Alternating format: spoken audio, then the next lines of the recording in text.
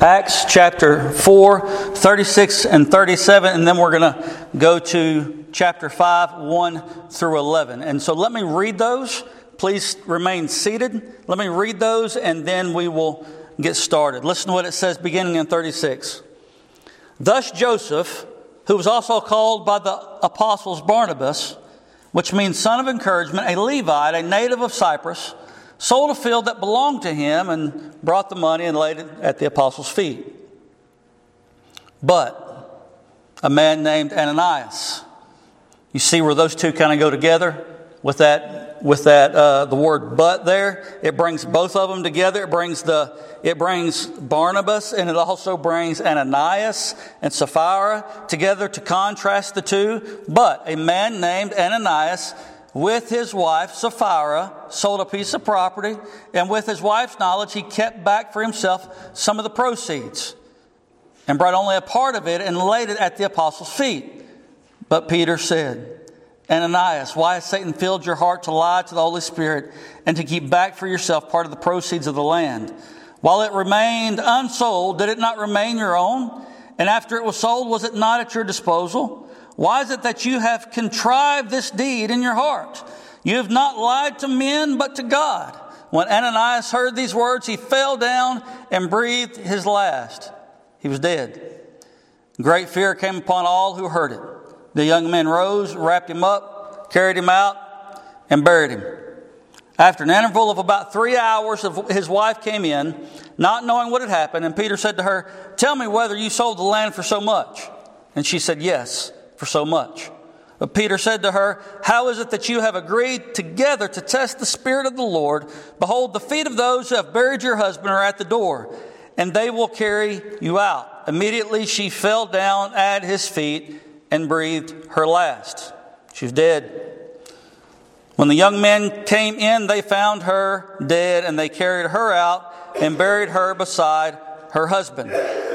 And great fear came upon the whole church. Listen to me. And great fear came upon the whole church and upon all who heard of these things. May God bless the reading of His Word. Last week we left off with a really beautiful scene in the church. Just a beautiful scene in the church. A church that was full of charity. A church that was full of generosity. It is absolutely gorgeous to see when we see people selling things that they had just so the church, people in the church, their needs could be met. It's just a gorgeous thing for people to put things aside for others, to give up their things so someone else that has need can have. When we see this true charity, it's a beautiful thing, is it not? Amen. Let me give you an example. It happened to me yesterday. I left the house and me and the two big girls had to go to Pineville. And as always, Casey, when she drives her van, she usually leaves nothing in it as far as gas. And how many women do that? It's just me. How many men? Shelton, you do it? Okay, so here's the problem. She's like, okay, here's what I got. I got $35. I'm going to give you some gas money. Or I'm going to give you this money, and y'all got to go to Pineville. And the girls have to eat when you're there. And I was thinking to myself, I was like Jerry doing the math, figuring out. I was like, okay, that's not much, but I think we can stretch it. We get to Pineville, costs $20 for them to eat. So how much does that leave me? 15. But we had to stop and we had to buy something else. So I had $5 worth of gas. $5 worth of gas that I could put in. So I put the $5 in. No, I'm sorry, I put $8 in. $8. So I just had a little bit left over. And by the time we were coming back, I needed gas again. I went into my wallet and I had a $5 bill. And I told the kids, I said, this won't get us home. I didn't have any money in my wallet. I just forgot it at the house. I thought I did. Casey might have taken it out. I don't know. I'm giving you a hard time this morning on purpose. But listen to me. So I go and I go up to this gas station in Pineville. And I'm like, oh no, we have $5. That's like a gallon and a half. That's nothing. That's not going to get us home. So I said, girls, start looking for the quarters and the pennies. Of course, in our vehicle, there's never any quarters. Ever, ever, ever. There's always just nickels and the occasional dime. But Ruthie had a little pocket of change purse in there. And Selah said, Daddy, Ruthie's money's in here. And I said, well, what's in her bag? I said, is there any dollars in it? And she said, no, I think it's just change. Sure enough, there wasn't nothing but nickels, quarters, or nickels, dimes, and pennies in it. And I was like, So I start counting this money out because I'm sweating it, because I'm like, there's no way I can drive all the way back home. And so I go in and I said, listen, I've got a bunch of change that you're not going to want to count and a $5 bill. That's all I got to get home. I said, I got to go an hour. And the other cashier was listening to this. And they either didn't want to count the money that I had, or they just felt compelled to give out of the goodness of their heart, because they said, listen, we preset your tank for your gas pump for $10. And I said, you don't have to do that. I said, I can pay with this. I said, I've got like $8 here in change. I said, just let me do this. And they said, no, you got $10 set on pump 8. And I said, okay. My two big girls were mortified. They were embarrassed that Daddy didn't have the money to pay for gas. And it was just a simple mistake. And so I put the $10 in. And about that time, the cashier comes out and she says, hey, listen, why don't you go ahead and put another $10 in? And I was like, if you made me feel bad before, you're really making me feel bad now. I said, listen, I'm not putting any more money in. I said, I can get home on $10. Honest mistake, left my money at the house. And two ladies that were probably as rough as an uncut field, probably not even saved. Ladies that have foul language. Two ladies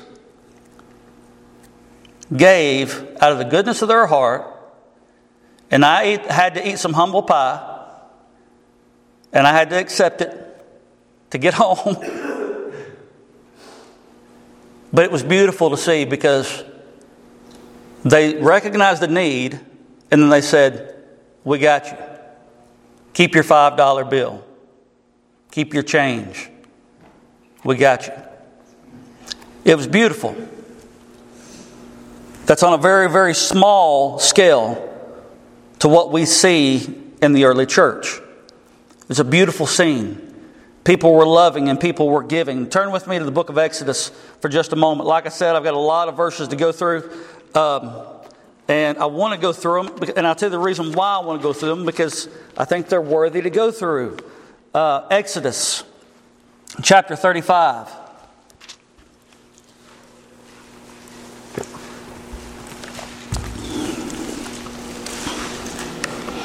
I'm always leery about speaking and preaching on money, because it's a hot spot in marriage. Amen? You ain't even married. Robert, you ain't even married. Yeah, that's right. Thank you. But it is. It's a hot spot in marriage. It is. It is. More fights take off and fly, and because of money in marriage, and it's a hot spot. But and things and stuff. These things are hot spots in marriages and with people, even single men. Obviously, Robert. But listen to what it says in Exodus chapter 35. I want to read this to you, because this was the early, if I can call it this, kind of the early church in the Old Testament. Exodus chapter 35, verse 4 through 29. Remember, the children of Israel had came out of Egypt, and the Lord granted them silver and gold and fine linen and all of these different things. And it wasn't for them. Yeah, they were blessed with it, but what good is a hunk of gold in the desert when you're wandering for 40 years? None. I would much rather have water. Amen? Okay, so the Lord gives them all this stuff, and He gives it to them because He wants to dwell with them, and they're going to have to make something for Him to dwell in. But for that to happen, the people had to then give what had already been given to them. The wealth of the wicked is stored up for the righteous. We saw that in Exodus. We saw that with the Egyptians. It was given to the children of Israel, the Hebrews, so they would leave. And they had all these fine things. Fine, shiny things. People like shiny things, don't they? They like gold. You gild something or you put gold on something and people just instantly, they just buy it. They got to have it. It's gold. But listen to what it says in Exodus chapter 35 and verse 4. So all these people had all this stuff and they're packing it through the desert for apparently no reason until the Lord says, listen, I have need for that stuff. Listen to what happens in verse 4. Moses said to all the congregation of the people of Israel, this is the thing that the Lord has commanded. Take from among you a contribution to the Lord. Listen to what it says. Whoever is of a generous heart, let him bring the Lord's contribution. So the command was whoever had a generous heart. Right? Just as in the New Testament we see those that have a cheerful heart. Right? So we go back to this heart thing that we have here in this passage. But listen to what it says. Take from among you a contribution to the Lord. Who is of a generous heart, let him bring the Lord's contribution. Gold, silver, bronze, blue, purple, scarlet, yarns, fine twine, linen, goat's hair, tan, ram skins, goat skins, acacia wood, oil for the light, spices for the anointing oil, and for the fragrant incense, and onyx stones and stones for setting, for the ephod and for the breastplate. Let every skillful craftsman among you come and make all that the Lord has commanded, the tabernacle, its tents, its coverings, its hooks, its frames, its bars, its pillars, its bases, the ark with its poles, the mercy seat and the veil of the screen. So the Lord has all this stuff that He needs made. And He's calling on the church people. He's calling on those, His people that He had called out of Egypt. He is calling on them to come. Those that had gifts to come use them. And He even gave some people special gifts to use, just as He does in the church today. Those that had all of these different things that He just mentioned, He says, come and bring these things. Those that have a generous heart. A generous heart. Go over to 20. Listen to what it says. Then all the congregation of the people of Israel departed from the presence of Moses, and they came, everyone whose heart stirred him, and everyone whose spirit moved him, and brought the Lord's contribution to be used for the tent of meeting, and for all its services, and for the holy garments. So they came, both men and women, all who were of a willing heart. This is the 4th time it says it. Brought brooches and earrings, signet rings and armlets and all sorts of gold objects. Every man dedicated an offering of gold to the Lord. And everyone who possessed blue or purple or scarlet yarns or fine linen or goat's hair or tanned ram skins or goat skins brought them. Everyone who could make a contribution of silver or bronze brought it as the Lord's contribution. And then it goes on and on and on. They brought it as a freewill offering to the Lord. And so we see this in 35. But turn over with me if it's on the next page. It may not be. But listen to what it says just a little bit over. Speaking about how beautiful it was in the early church. Listen to what it was going on with the tabernacle. In 36, chapter 36, listen to what it says in Exodus chapter 36. Verse 5. So all the stuff was brought. And Moses said, The people bring much more than enough for doing the work that the Lord has commanded us to do. What happened? Moses tells the people, give with a generous heart. What happens? They gave. What happened? They had so much, there was more than enough. More than enough. That's what happened. Listen to what it says also. The people bring much more than enough for doing the work that the Lord has commanded us to do. So Moses gave command, and word was proclaimed throughout the camp. Let no man or woman do anything more for the contribution for the sanctuary. What is he saying? He is literally sending a command out saying, we don't need any more. You have give adequately. You have give sufficiently. It's over, above, and beyond, pressed down, shaken together, and running over. You have brought to us for the Lord. They brought it to Moses, to the priests, basically laying it at their feet. This was a picture of the Old Testament believers, those that came in and trusted in the Lord. They had to be told to stop giving. They gave with a glad heart, a generous heart. And so we see whether it's in the Old Testament or whether it's where? In the New Testament, a generous heart is always connected to those, and a glad heart to those that what? Give. Whether in the Old or the New Testament, the Lord's people have been marked as generous, giving, loving people. Whether in the Old or whether in the New. There was laws in the Old Testament, even for the stranger that didn't belong to the children of Israel, that they had to leave so much set aside for them. Why? Because we're created in the image of God. And God loves us. He loves His creatures. He loves us. He wants to see that they're taken care of. People who give joyfully from the heart. We also see that it's out of an overflow of the heart. Full hearts. Full hearts. If your heart's not full, it's hard to give it out, right?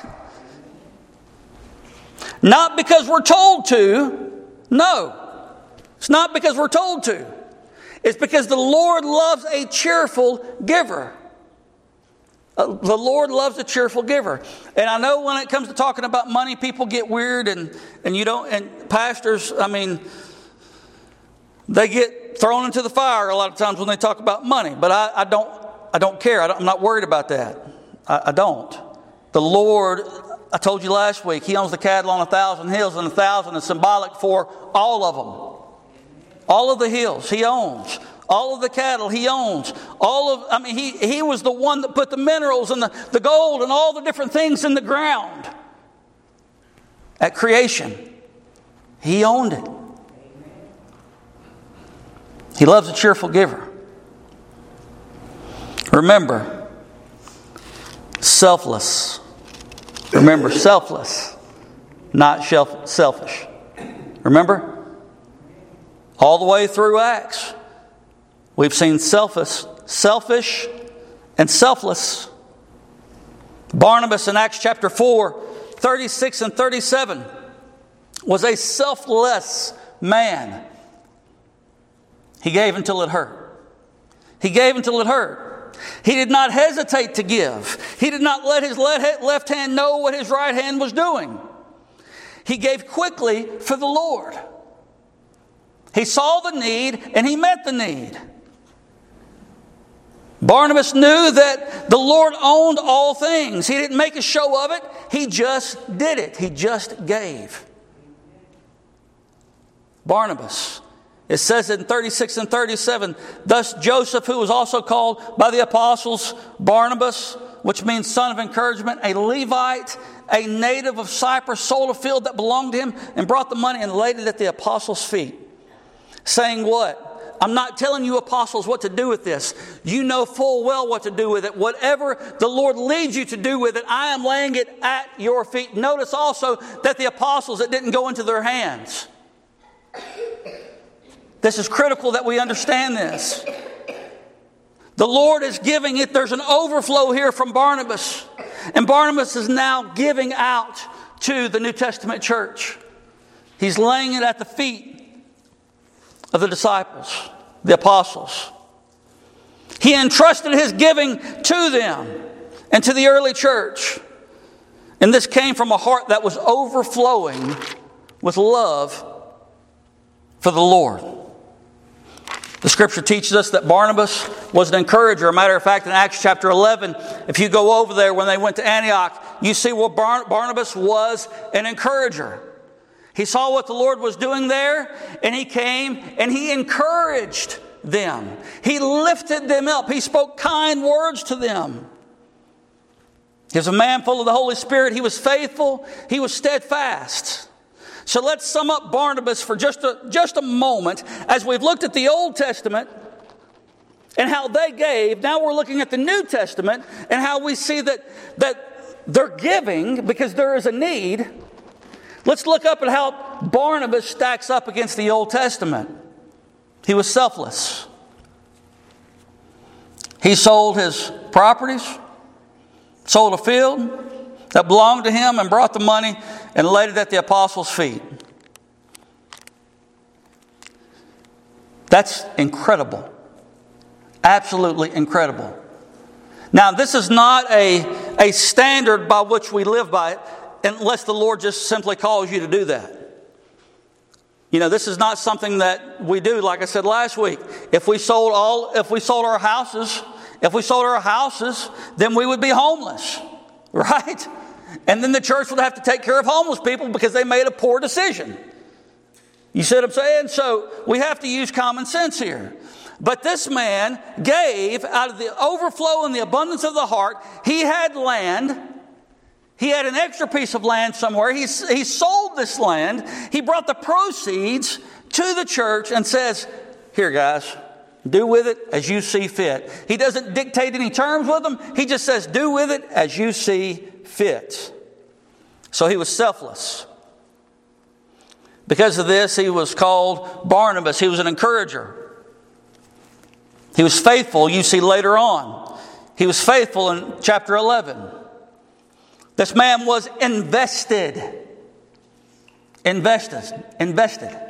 The greatest returns known to mankind are not in your 401k or the stock market. It is in the Lord God Almighty. Y'all know that I am not a prosperity preacher. Y'all know that. But I fully believe in being fully invested in the kingdom of God. I believe it wholeheartedly. He was invested. He was purposeful. He was purpose driven to give to the church, to give to the Lord, full of the Spirit, joyfully giving. The Lord loves a cheerful giver. He did not hesitate or let his left hand know what his right hand was doing. What does that mean? It's talking about it, right? You got on one side, you're doing something and you let your left hand know what your right hand is doing. You're talking about it. You're stopping and you're considering and you're thinking about it. When the Lord tells us to do something, we're to take what He tells us to do. When the Spirit leads us into something to do, we're to go and we're to do that. We're not to let our left hand know what our right hand is doing. We're not to sit here and say, well, if I do it on this hand, then, this just doesn't make sense over here. Nah, I think I'll just hold on to this part and give this piece.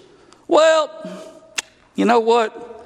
I did have a good year. I think I can give just a little bit more. That's what it means. What the Lord's calling us to do is not to let your left hand know what your right's doing. It's to give, be invested, and to do it before you talk yourself out of it.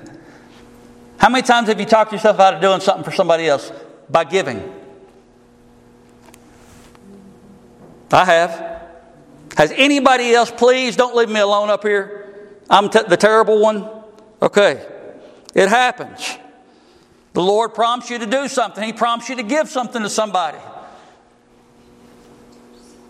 What are you supposed to do? Give it. Now I know, like I said last week, I'm going to be tempted in this very area this week. So y'all pray for me. Please pray for me. Please pray. I want to do right.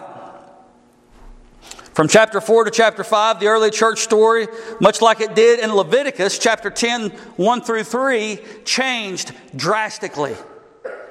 We go from seeing a beautiful church that is loving and giving to one another, a church people that are just enthralled with the work that's going on. And so anybody that had extra, they're bringing it in and they're giving it out of the goodness of their heart.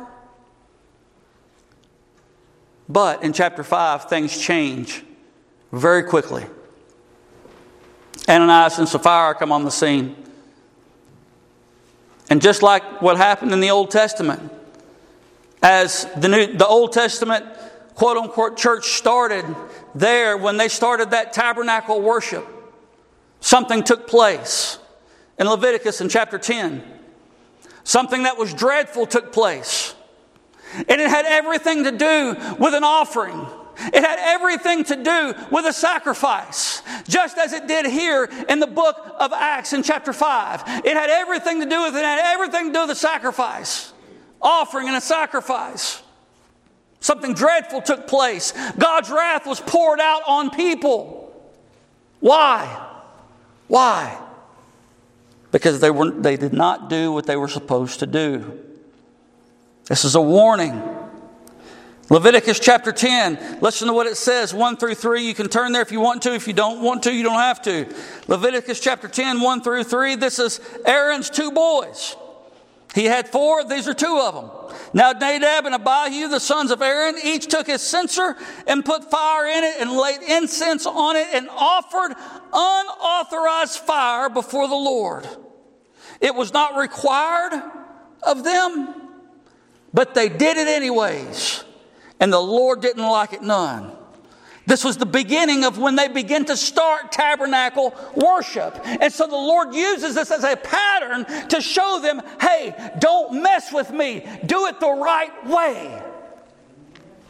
And so He's going to use it the same way in the New Testament church. Hey, don't mess with me. Do it the right way. Listen to what happened to them. He laid it on the offered unauthorized fire before the Lord, which He had not commanded them. And fire came out from before the Lord and consumed them, and they died before the Lord. Then Moses said to Aaron, this is what the Lord has said among those who are near me. I will be sanctified, and before all the people I will be glorified. And Aaron held his peace. Aaron didn't say a word. He shut his mouth. His 2 boys had just been struck down by fire from heaven for offering up something that they were not required to offer up. And the Lord struck them dead. Such a troubling sight from what we just read earlier, where all the people were giving from generous hearts, right? Here we have in the New Testament, Acts in chapter 5. Let me read this because it won't take me much longer. Just pay attention. But a man named Ananias, with his wife, Sapphira, sold a piece of property. And with his wife's knowledge, he kept back for himself some of the proceeds. He kept back for himself some of the proceeds. His wife knew about this.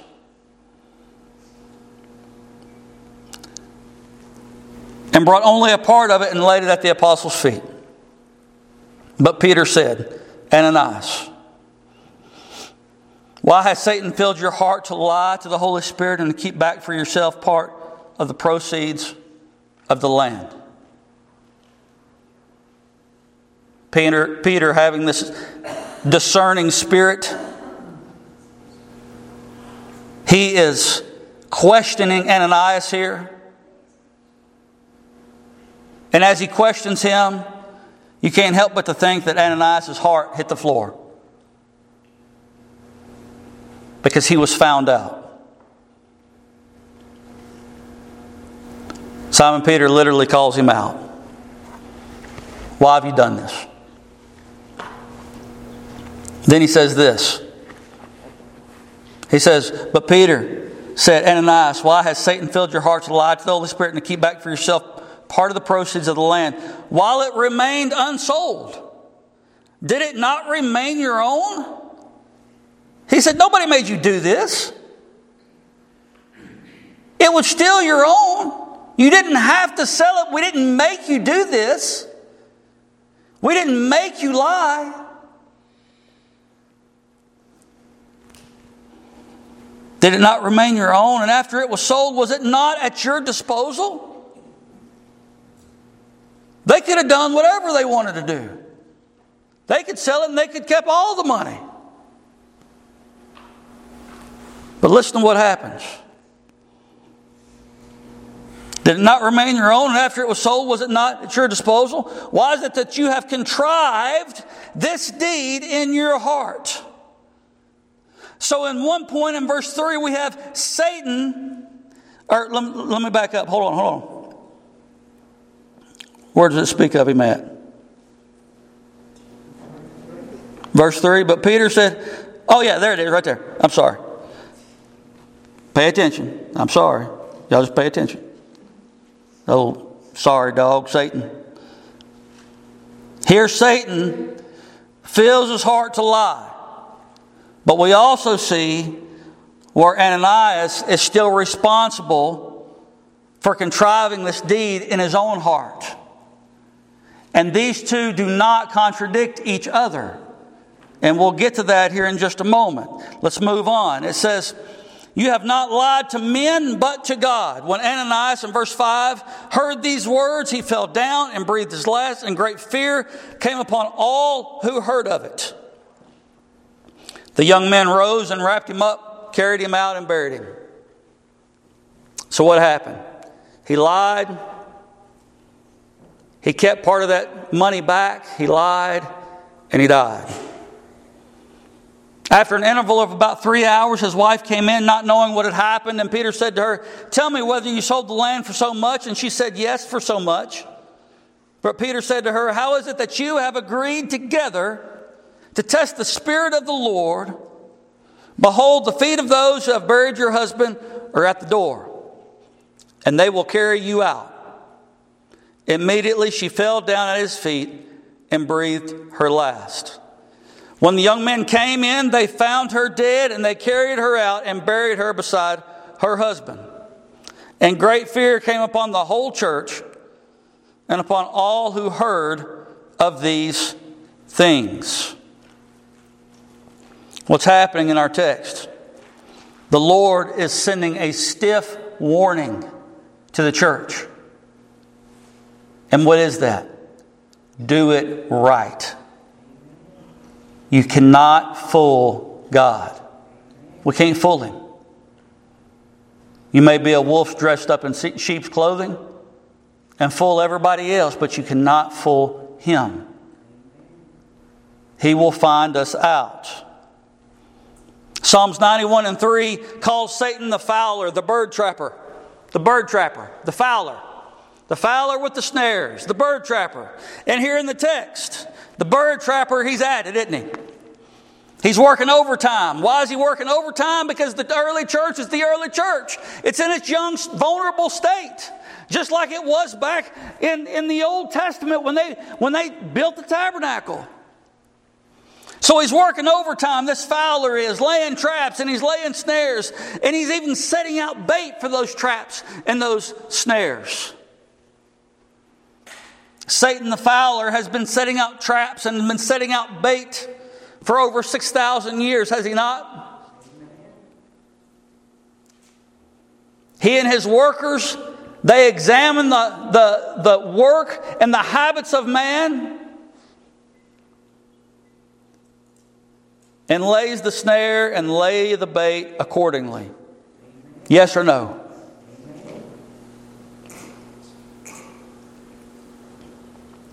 Just as the fowler studies the movements of his prey,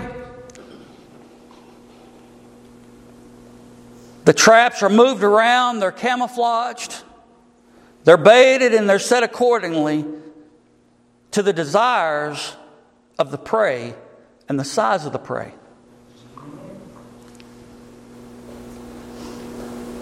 But notice something. Satan doesn't make us do anything.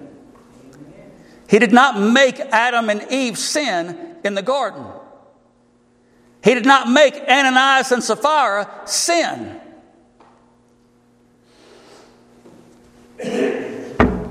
He tempts us. And according to James chapter 1, 4 and 5, we are trapped and we are killed by our own lusts and by our own desires, which become sin, which bring forth death. Satan did not make Adam and Eve eat of the fruit. He simply twisted God's word. Satan did not make Nadab and Abihu offer up strange fire. Satan did not make Ananias and Sapphira do this. But he did, however, lay a trap, a snare. And he did, however, put the bait out there. And they went in. And they were caught. And they were killed. Listen. We are trapped and we are killed by our own lusts, by our own sins, by our own desires. Satan tempted Adam and Eve, Nadab and Abihu, and Ananias and Sapphira. Notice that these were also very critical moments in history. The first one was the coming together of the Old Testament saints into corporate worship, into a place where God would be worshiped in the tabernacle.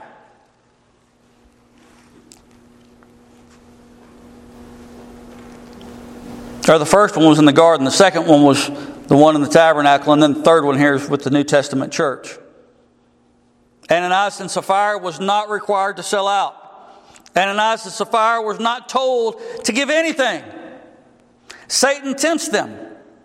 Ananias and Sapphira hesitate and begin to think just like Adam and Eve.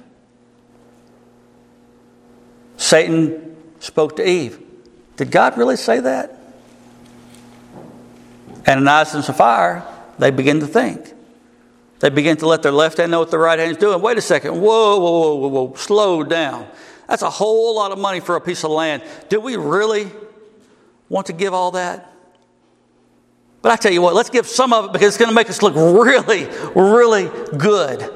There's the bait. You see how crafty Satan is? He lays things out there. Ananias and Sapphira lie about the money to the Holy Spirit and Peter. And they do this most likely to be seen for doing great acts of giving and charity, which equals pride. However, their true nature was found out. Satan laid the trap. He laid the snare. Put the bait of what? Of pomp. Of fame. Of money. What other bait did he put on there? Exaltation. Well, they would be lifted up. Think about it. We're going to give X amount of dollars to the church. People are going to know about it. Man, we're going to be the belle of the ball. Right? That's that bait in the snare. And Ananias and Sapphira, they took the bait. They took it. They were trapped, and then they were destroyed. The Lord strikes them dead.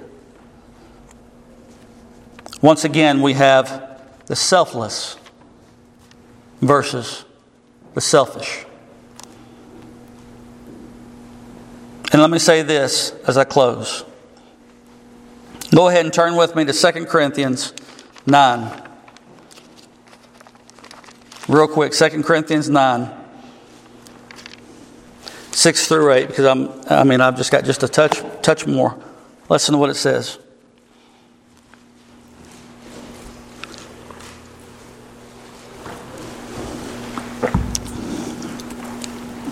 Selfless versus the selfish. Some of the most selfish people I've ever met, some of the most selfish that I've ever met are those that are outwardly selfless. You hear me? They're outwardly selfless, showing outward signs of charity and piety to jockey themselves and to gain some type of position among the people. And this is no different than what Ananias and Sapphira had done. Some of the most selfish people I've ever met are those that are selfless, showing these outward signs. But inwardly they are what? Ravenous wolves. They're wolves in sheep's clothing. We, the church, need to be careful and to continue to examine our own hearts according to God's Word. Listen to what it says in 2 Corinthians 9, 6 through 8. The point is this: whoever sows sparingly will also reap sparingly, and whoever sows bountifully will also reap bountifully. Pretty cut and dry. Each one must give as he has made up his mind, not reluctantly or under compulsion. For God loves a cheerful giver. And God is able to make all grace abound to you, so that having all sufficiency in all things at all times, you may abound in every good work. What's the point of today's message? Once again, we have Barnabas, who was selfless. Gave up the land for the church. He did it with a right heart. He was a man full of the Holy Spirit and a loving man, an encourager. He didn't hesitate, he just did it. And then we got Ananias and Sapphira, who lied to the Holy Spirit and kept money back. The snare was set, the bait was put in, and they were trapped. And the Lord destroyed them. And this was a warning, just like it was in the Old Testament. This was a warning. Do it right. Make sure your heart is right when you give an offering. If I could sum it all up, make sure your heart is right before you give an offering unto the Lord. Whether that be an act of service, whether that be singing, whether that be giving financially, whatever it may be, make sure your heart is right before you give it. Let's pray.